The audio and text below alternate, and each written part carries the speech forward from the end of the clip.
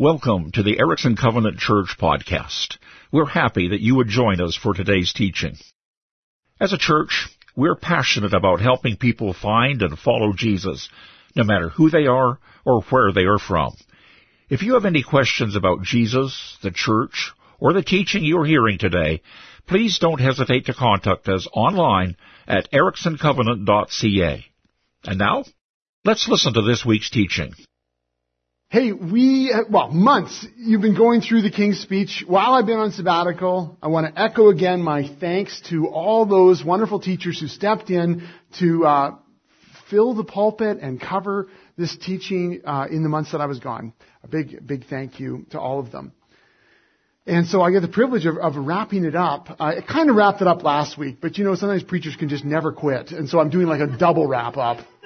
Next week, I'll start a new series for the month of August. We're going to look at 4 different healing stories from the Gospel of Luke, where Jesus touched someone's life in a significant way. I'm really looking forward to that. But today we're wrapping up the King's Speech. Now, the thing is we have access to incredible teaching nowadays, don't we? I mean, everywhere you look.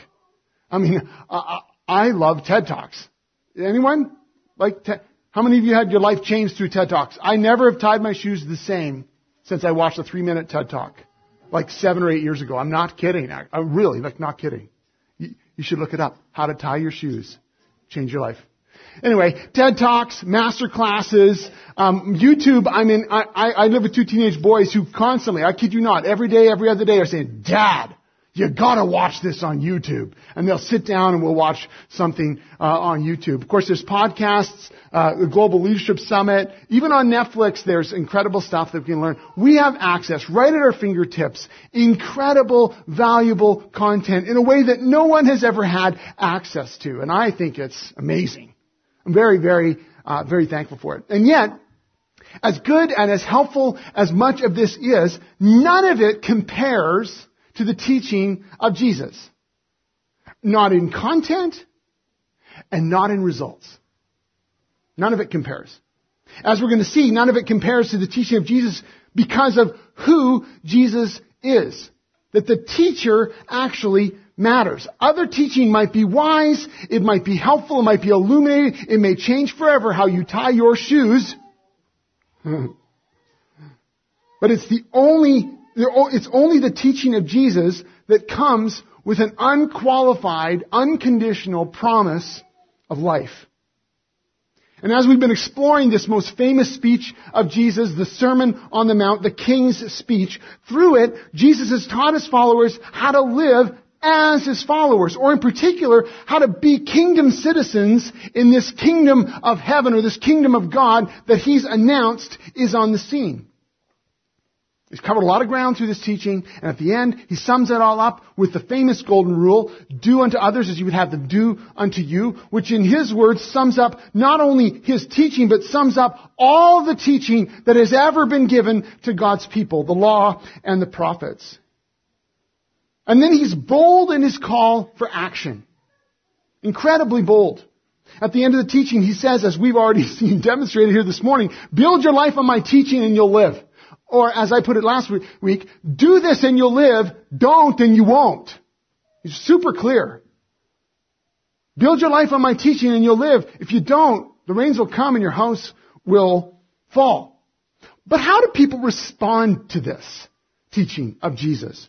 Well, Matthew, who was one of the eyewitnesses to the life and the teaching, the death and resurrection of Jesus, he recorded this for us. At the very end of chapter 7 in Matthew, when Jesus had finished saying these things, particularly the 3 chapters that we have, Matthew 5, 6, and 7, the Sermon on the Mount, when Jesus had finished saying these things, the crowds were amazed at his teaching. For he taught with real authority, quite unlike their teachers of religious law. People were amazed because of his authority, particularly because of how he taught.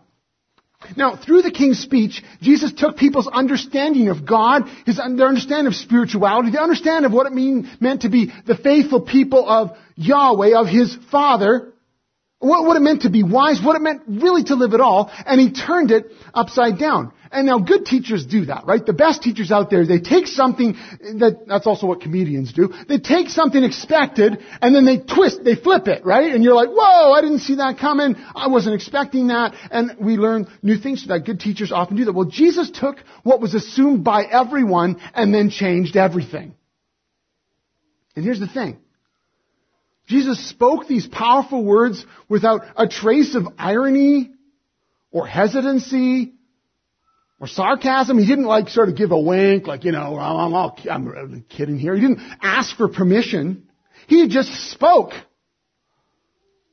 Unlike other teachers of the law, Jesus didn't footnote all his sources. He failed at grad school, right? He didn't footnote all his sources. He didn't appeal to any other ancient teachers to sort of back up and support what he was saying. No, Jesus spoke as though, get this, as though he had the right to tell us exactly how to live. Because he does. Unlike every other human teacher, Jesus' authority isn't derived, it's divine. He doesn't have to back it up with some other support for people that are respected. No, he comes as the Son of God. There's a lot of interpretations floating out around there, Jesus says. Now here's the truth.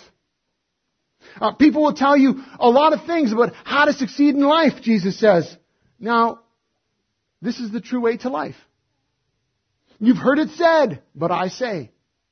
Jesus says.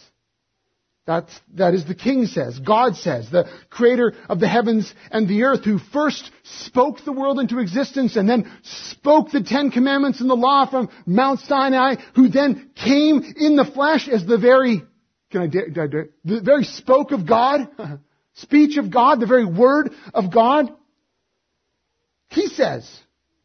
And unlike what others have said, Jesus then says, look, it's my words that you need to build your life on. It's obedience to my teaching that will determine the true success of your life. It's in response to my direction that will actually make all the difference in your life, both now and for eternity. Everything, Jesus says, everything. Life, death, everything in between, everything without exception hangs on me, on Jesus. Now, can we just pause for a moment and acknowledge just what that means? I mean, who says that kind of thing? Really? Who does? In fact, if Jesus wasn't who he said he was and what his whole story reveals him to be and what his death and resurrection obviously proves, the very Son of God, could he really have said this? This is one of the times when a very popular opinion about Jesus needs to be called into question. There's many respectful people who want to give Jesus his proper due by naming him as a great moral or religious or spiritual teacher. They want to name him as the good teacher, but not necessarily accept his divinity or necessarily believe his resurrection. And I get that. And I've got friends who wrestle with that. It just kind of frankly seems wrong to reject Jesus' words outright, but I'm not sure I want to actually go the whole way with this Jesus character. So we can feel, and maybe this is you, maybe you're still wrestling, you kind of feel like, it's wrong to dismiss him altogether, but I don't necessarily want to embrace him either. And maybe that's a wrestling that you've had. And maybe you've been kind of trying to figure out, and as you've been learning about the teaching of Jesus, and you've been exposed to things of the Christian faith, and you've been trying to figure out what in this is true and what in this is false. And yeah, I kind of can see how Jesus is a good guy, but I'm not sure about him. And maybe you're wrestling with that, and I want to acknowledge that and say that I'm really glad you're here. Or maybe you can think back to the time when that was you, where you were like, I thought Jesus was an okay guy until I looked into it and I realized that's not good enough. I need to actually wrestle with this and figure out, do I believe he is who he said he was or not? But here's the thing. For anyone who actually reads the teachings of Jesus, and I don't mean just, glance over it a few times, but takes it in, chews it over, and tries to wrestle with the implications of his teaching and what he's saying, it's not really an option to just call Jesus a great teacher. Not really. Now, some of you who are familiar with C.S. Lewis know the quote I need to give right now. And so, for your sake, I'll give it. But actually, for my sake, I'll give it because I love this guy. But C.S. Lewis, he nailed it in his little masterpiece, Mere Christianity. I don't know if you've ever read this book, but I'm telling you, if you are a follower of Jesus, you need to read this book. And if you're not a follower of Jesus, you need to read this book. It's extremely helpful. So from atheist, skeptic, right through to follower of Jesus, if you haven't read Mere Christianity, you must. And I have a bit of a thing with this one, so I just collect old copies whenever I see them. And hey, I work a few hours a week at the Gleaners, so man, I snatch up every one I can. So what I'm trying to say is, I got one for you. If you haven't read Mere Christianity and you'll come to me and says, I will read this book, and I will look you in the eye and make you promise, I got a free copy for you. Yeah, don't all rush up here at once. That was a side note. C.S. Lewis, in that book, Mere Christianity, after he was explaining kind of what basic mere Christians believe about Jesus, this is what he said. He said, I'm trying here to prevent anyone saying the really foolish thing that people often say about him.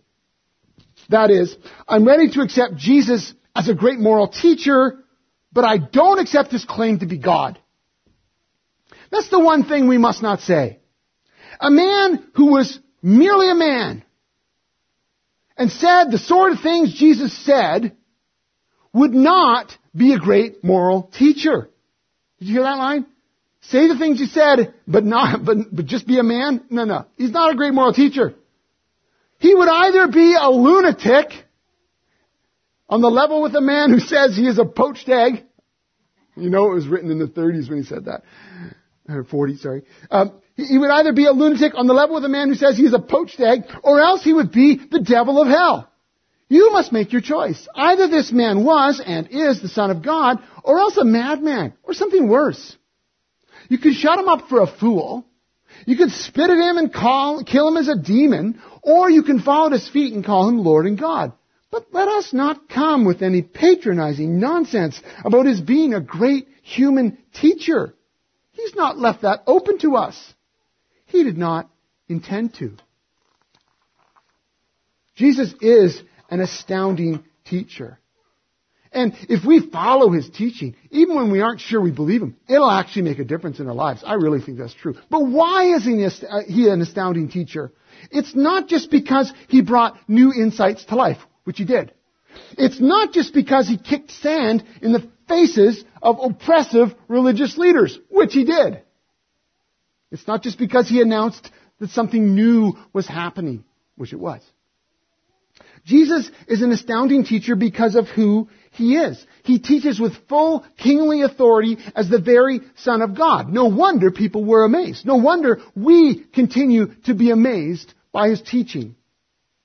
And the amazing authority of Jesus doesn't stop there. You know, if you continue through the rest of the gospel stories, those are the first 4 stories, books, biographies, if you will, at the start of the New Testament. That's the second half of the Bible. Matthew, Mark, Luke, and John. So if you continue reading through Matthew, and then you go through Mark, and then all the way through Luke, and then by Christmas, John itself, right? If you go through those, you begin to see the divine authority of Jesus played out in full. Jesus continues to use his divine authority to teach people about God's kingdom, what it means to respond to him, what it means to live in the kingdom. But he also reveals his divine authority to heal the sick and to drive out demonic spirits. He reveals his divine authority to forgive people of their sins and to include sinners in his ranks as his friends. He displays his kingly authority over creation as he walks on water and he calms the storm and he feeds the hungry. And along the way, Jesus shares his authority with his closest followers and sends them out to actually announce that the kingdom of God is here, and heal the sick and drive out spirits, essentially to bring his kingdom healing and deliverance to many others. Jesus has that authority because he's the king. And are people amazed? Yeah, they're amazed. And they're ticked off, and they're upset, and they're challenged, and they're angry, and some start plotting to kill him. Others are healed and delivered and freed and fed and included and loved. And can I loop back to something? When Jesus finishes his Sermon on the Mount, he's very, very clear, shockingly clear, that obedience to his teaching will determine the true success of your life. And yet, if we're honest, even just those 3 chapters, we can struggle to fully trust his teaching in our lives. We can read through it and there can be parts of it where we think, really, Jesus, seriously? Do you actually expect us? Or do you think anyone could practically live that way, especially when it comes to teaching that challenges how we live and how we think? And here's the thing I want you to consider. When you look over the rest of Jesus' life, the things we just quickly named like healing, deliverance, all that, Jesus always uses his authority for the good of other people, on behalf of others. That's how he uses his authority to bring God's healing and grace and goodness. Even when he's teaching hard stuff, he's doing it to either push back the darkness or get people to wake up or reveal the goodness of God to them. But always, Jesus uses his authority for the good of others.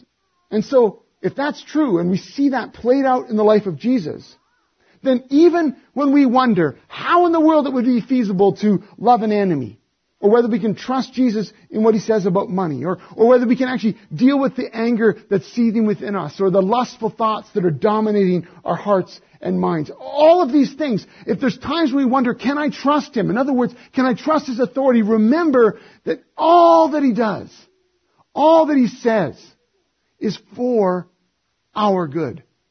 Even when we don't fully understand it, it's for our benefit.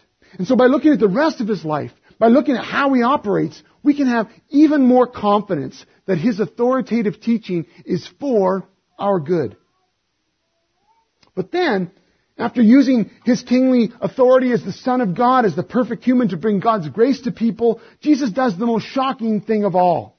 He uses his kingly authority to do what no one ever would have imagined, what no one else would have ever done. He lays down his life for the world. And that was the plan all along, of course, to announce the kingdom of God, to live a life that reveals what it meant to be a follower of God and show others, bring others, call others to follow him. And then to take back what death and evil and the devil had stolen, to take that back through his death, his kingly death. And Jesus ties his royal death and his resurrection to his authority as well.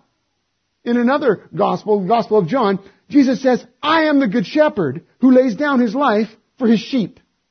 And then Jesus is clear. His death on the cross, which his followers weren't anticipating, and they were going to see soon, and they were going to freak out about it and lose all faith. Jesus says his death on the cross was not a sign that he had been overcome or beaten somehow by evil.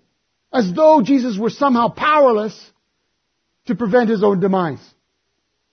No.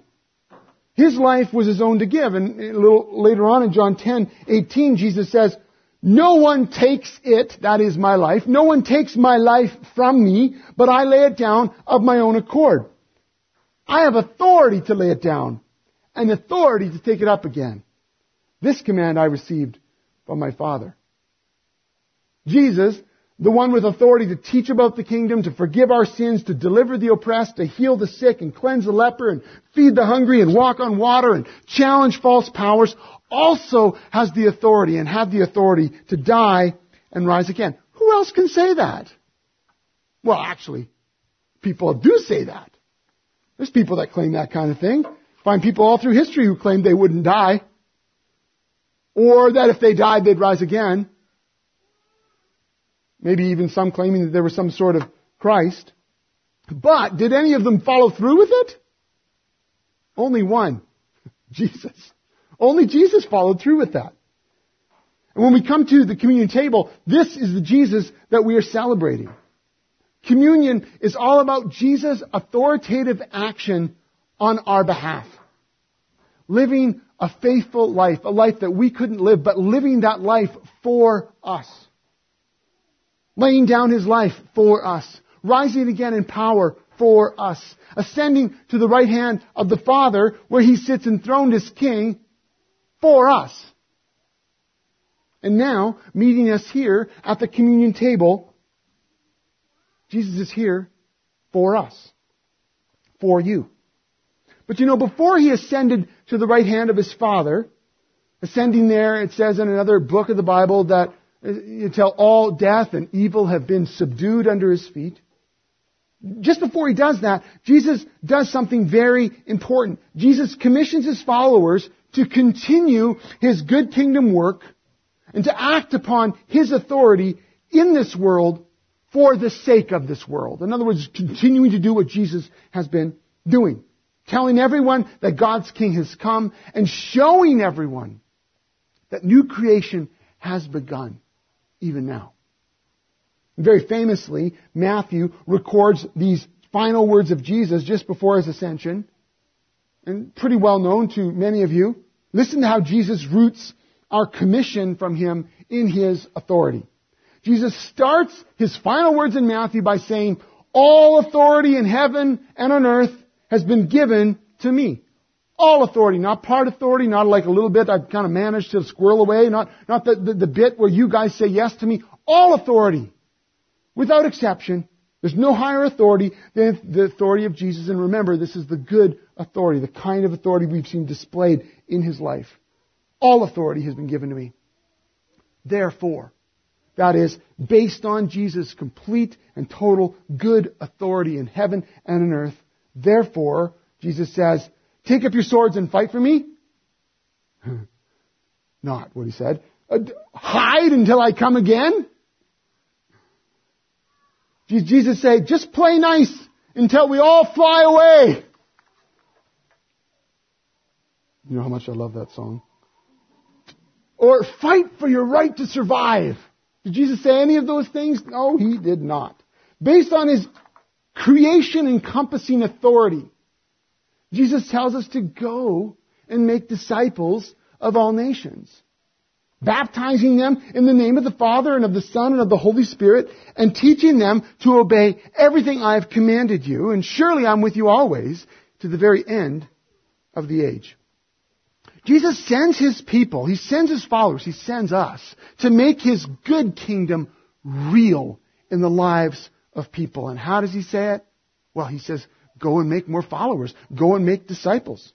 Which begins by including people through baptism as a sign that they're actually now part of this new creation kingdom that has been inaugurated by Jesus and is coming true by the Holy Spirit. So include people through baptism. And then, no surprise if we've been listening at all to the teaching of Jesus, teach them to obey everything I've commanded you. In other words, keep teaching them to build their lives on the same rock that you're building your lives on. The teaching of the King himself. And Jesus promises to be with us always, ensuring that he's going to be present to us and with us on this mission by the Holy Spirit. So friends, and followers of Jesus, this is what King Jesus commanded us to do. This making disciples, baptizing, teaching bit. And coming to the communion table is actually critical to that ongoing mission of Jesus. Coming to the communion table right here is critical to the ongoing mission out there, in your workplaces, in your family lives, in your schools and businesses, your friendships and recreation places. Through baptism, we're included in the family of Jesus, where we're given the gift of God's Holy Spirit, and then we take on, as it were, the family business. And baptism was designed to happen once. Though I do recognize that in some people's lives it ends up happening more than once, but it was designed to happen once. It was designed to be the inclusion point. And then, through communion, we meet back at the family table to be reminded of who God is, to be reminded of who we are and what he's called us to do. And we do that regularly because it's through this recommissioning that we're then sent back out to make his kingdom real in the lives of others. To put it another way, our baptism is our first commissioning, and communion is our recommissioning. And they're designed to go together. Our baptism brings us in, and our communion keeps sending us back out. As people who are operating under the authority of Jesus, we come back to him regularly. We gather together with brothers and sisters and fellow travelers and explorers of faith. We gather together regularly and we receive from Jesus fresh food. Fresh food for the work so that we're sustained in the days ahead. Remembering that His love for the world compels us to share more of Him with others. To do for others what He did for us. To do for others what He did for the people around Him. So that all people can come under His life-giving teaching, experience His life-transforming authority, receive His life. And so Jesus invites us all to meet Him at the table today. To come for whatever you need, forgiveness, correction, discipline, a reminder, a reorientation. To come to hear the Father's reminder that we are His children and that we have work to do. Now some of you, I recognize, would say, I am a follower of Jesus, but I've never been baptized. And I just want to say, baptism, you don't need to be baptized to come to the table. That's not how we do it around here. You can come. But I want you to hear the invitation of Jesus today, that if you're a follower of Jesus, if you believe He was who He said He was, you know what? It's time to get baptized. Because that's actually how we are introduced. That's how we're initiated. That's how we're brought in. That's the sign and the celebration that was given to the church. And so this is your invitation from Jesus Himself. If you've never said yes to Jesus, but you'd like to say yes to Him, come to communion today to say yes to Jesus. Pull me aside and we'll talk more about what that means. If you're a Baptist followers of Jesus, and maybe you need to come because you've forgotten who you are and you need God's reminder. Or maybe there's something that's been happening in your life and you just need Jesus to minister to you, to touch you, to heal you. Maybe you trust and love Jesus, but you stumbled hard this week, this month, this year. You need to come clean and come to receive forgiveness. Wherever you are today, I invite you to come to communion. And so I'm going to shift down to the table and lead you through one of our communion liturgies, which is just a way of entering into this space together. And there's some readings for you and some things for me. I want to invite you to stand so that we can receive what Jesus has for us. If standing is a problem for you, remain seated by all means. And today, if coming forward to receive communion is a problem, toward the end of the communion time, just put up your hand and the servers will come and serve you there. So I'm gonna move down to the floor here.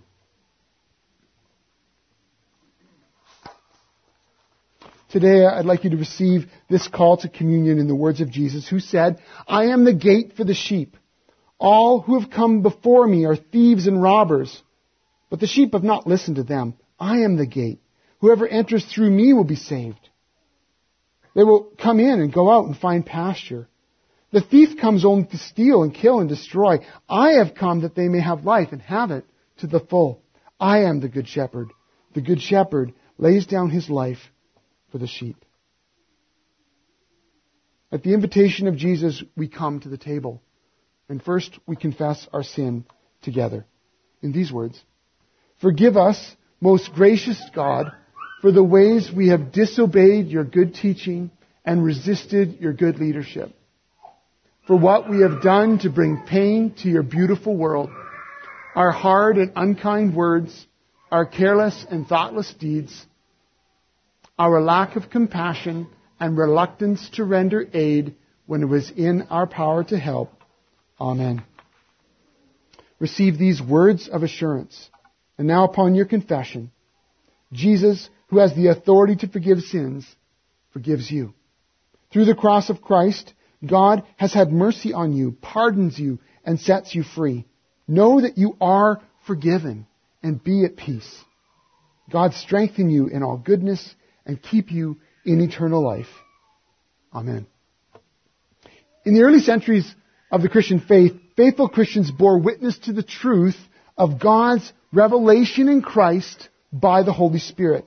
And they often did this in opposition to harmful and false ideas that were circulating about who Jesus was. And so from those years, we as the church received the gift of various creeds, expressing the heart of the Christian faith and confessed down through the ages by the communion of saints. Together, let's join our voices with these faithful witnesses and confess our faith in the words of one of those creedal gifts, our Nicene Creed. All together, we'll read. We believe in one God, the Father, the Almighty, maker of heaven and earth, of all that is, seen and unseen. We believe in one Lord, Jesus Christ, the only Son of God, eternally begotten of the Father, God from God, light from light, true God from true God, begotten, not made, of one being with the Father. Through him all things were made. For us and our salvation, he came down from heaven, was incarnate of the Holy Spirit and the Virgin Mary, and became truly human. For our sake, he was crucified under Pontius Pilate. He suffered death and was buried. On the third day, he rose again in accordance with the Scriptures. He ascended into heaven and is seated at the right hand of the Father. He will come again in glory, judge the living and the dead, and his kingdom will have no end. We believe in the Holy Spirit, the Lord, the giver of life, who proceeds from the Father and the Son, who with the Father and the Son is worshipped and glorified, who was spoken through the prophets. We believe in the one holy Catholic and Apostolic Church. We acknowledge one baptism for the forgiveness of sins. We look for the resurrection of the dead and the life of the world to come. Amen. Well, having confessed our common faith, hear the words of the Apostle Paul, the words of our Lord Jesus as they were delivered by the Apostle Paul. For I pass on to you what I received from the Lord himself. On the night that he was betrayed, the Lord Jesus took bread, gave thanks to God for it, and then he broke it into pieces, saying, "This is my body, which is given for you. Do this in remembrance of me." In the same way, he took the cup of wine after supper, saying, "This cup is the new covenant between God and his people, an agreement confirmed with my blood. Do this in remembrance of me as often as you drink it. For every time you eat this bread and drink this cup, you are announcing the Lord's death until he comes again." Let's pray. Jesus, we are so thankful that you lived for us, that you came for us, that you demonstrated in your life, in your teaching, in your actions on our behalf. You demonstrated for us the heart of your Father, the desire for recreation and healing and deliverance to come. And you made that possible by taking upon yourself our humanity, our brokenness, our sin, our judgment, and carrying that to the cross. And through your death, defeating death, defeating evil, defeating the powers of darkness and the bondage of sin. And then, surprisingly, because none of us expected it, even though you said you had the authority to take your life up again, none of us expected what you did on that third day by rising again from the dead in power, revealing to us that death has been defeated and eternal life has truly come. Resurrection life is ours by the power of your Holy Spirit. We thank you. We praise you. We follow you. You are our King and our God. Thank you for giving us new life. Thank you for recommissioning us today, for sustaining us in the work you've given us to do so that others, women, men, children, people all over this valley and this world would know there's a God who loves them. There's a King who's come for them. Thank you. In your name we pray. Amen.